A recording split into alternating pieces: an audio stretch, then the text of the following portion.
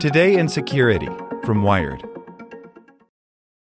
Hey guys, it is Ryan. I'm not sure if you know this about me, but I'm a bit of a fun fanatic when I can. I like to work, but I like fun too. It's a thing. And now the truth is out there. I can tell you about my favorite place to have fun. Chumba Casino. They have hundreds of social casino style games to choose from with new games released each week. You can play for free anytime, anywhere. And each day brings a new chance to collect daily bonuses. So join me in the fun. Sign up now at ChumbaCasino.com. No purchase necessary. VGW Group. Void where prohibited by law. See terms and conditions. 18+.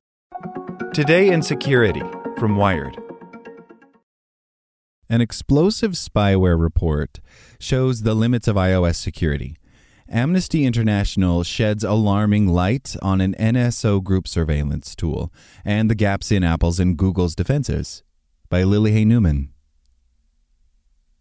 The shadowy world of private spyware has long caused alarm in cybersecurity circles, as authoritarian governments have repeatedly been caught targeting the smartphones of activists, journalists, and political rivals with malware purchased from unscrupulous brokers.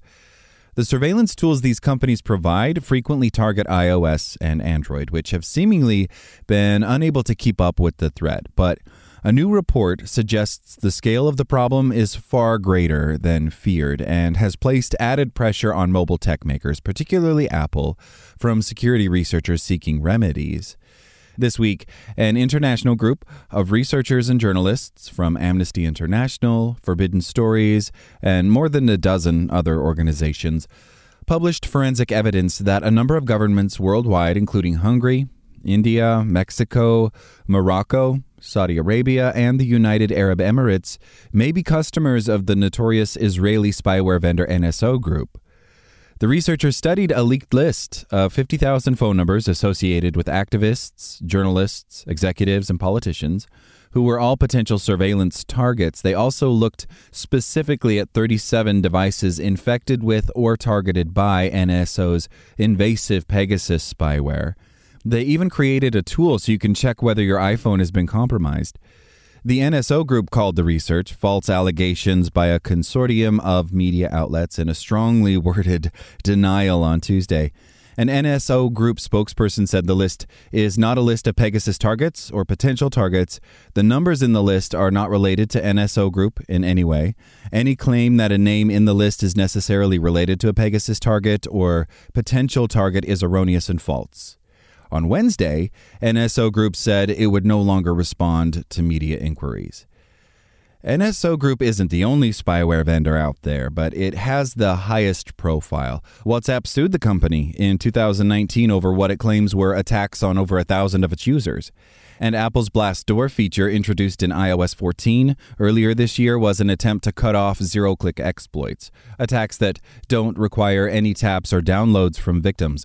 The protection appears not to have worked as well as intended. The company released a patch for iOS to address the latest round of alleged NSO Group hacking on Tuesday. In the face of the report, many security researchers say that both Apple and Google can and should do more to protect their users against these sophisticated surveillance tools. It definitely shows challenges in general with mobile device security and investigative capabilities these days, says independent researcher Cedric Owens. I also think seeing both Android and iOS zero-click infections by NSO shows that motivated and resourced attackers can still be successful despite the amount of control Apple applies to its products and ecosystem. Tensions have long simmered between Apple and the security community over limitations on researchers' ability to conduct forensic investigations on iOS devices and deploy monitoring tools. More access to the operating system would potentially help catch more attacks in real time, allowing researchers to gain a deeper understanding of how those attacks were constructed in the first place. For now, security researchers rely on a small set of indicators within iOS, plus the occasional jailbreak. And while Android is more open by design, it also places limits on what's known as observability. Effectively combating high-caliber spyware like Pegasus, some researchers say, would require things like access to read a device's file system, the ability to examine which processes are running, access to system logs, and other telemetry. A lot of criticism has centered on Apple in this regard because the company has historically offered stronger security protections for its users than the fragmented Android ecosystem. The truth is that we are holding Apple to a higher standard precisely because they're doing so much better, says SentinelOne principal threat researcher Juan Andres Guerrero Sade. Android is a free-for-all. I don't think anyone expects the security of Android to improve to a point where all we have to worry about are targeted attacks with zero-day exploits.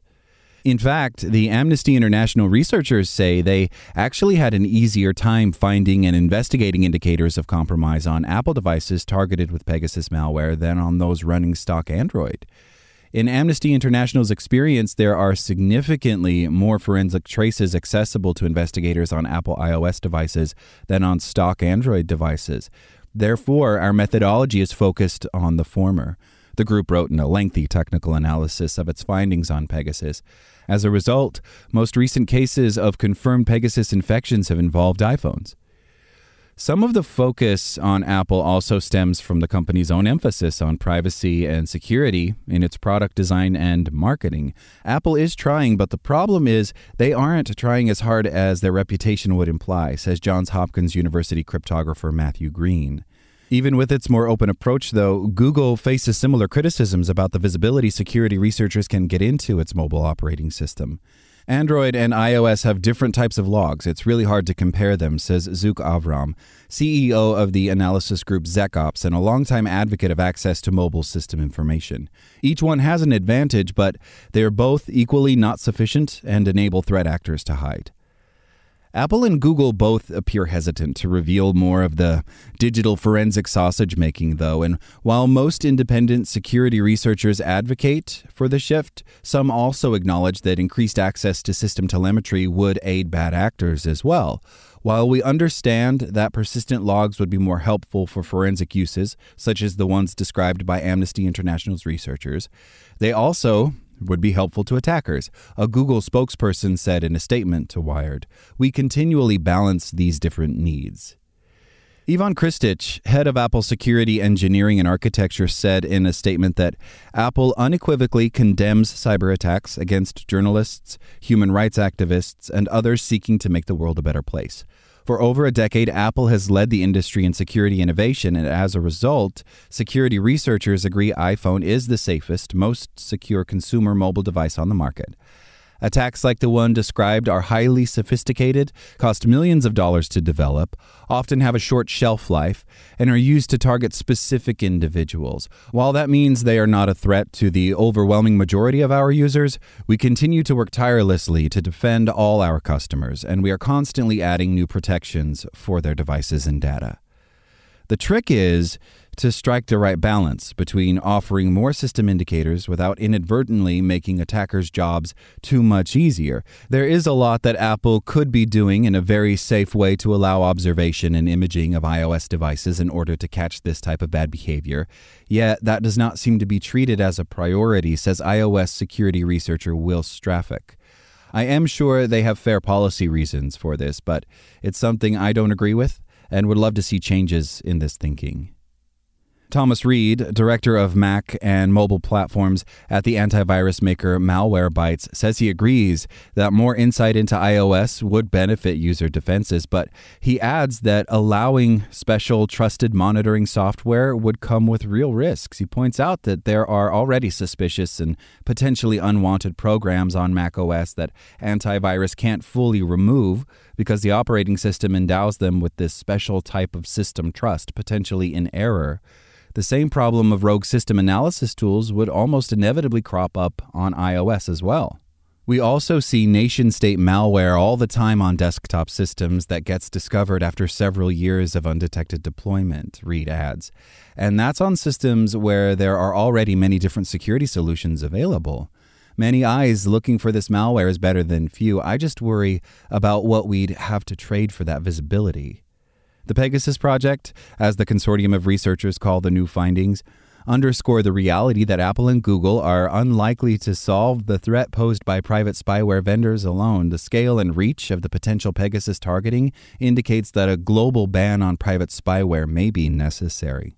A moratorium on the trade in intrusion software is the bare minimum for a credible response. Mere triage. NSA surveillance whistleblower Edward Snowden tweeted on Tuesday in reaction to the Pegasus Project findings. Anything less and the problem gets worse.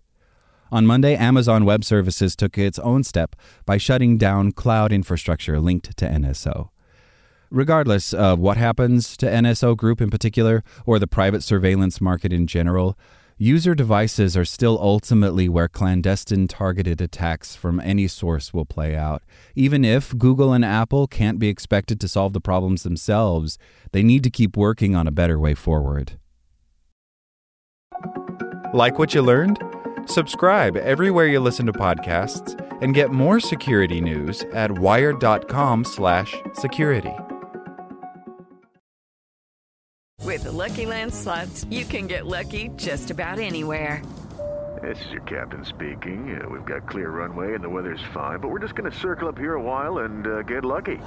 No, nothing like that. It's just these cash prizes add up quick. So I suggest you sit back, keep your tray table upright, and start getting lucky. Play for free at LuckyLandSlots.com. Are you feeling lucky? No purchase necessary. Void where prohibited by law. 18+ terms and conditions apply. See website for details.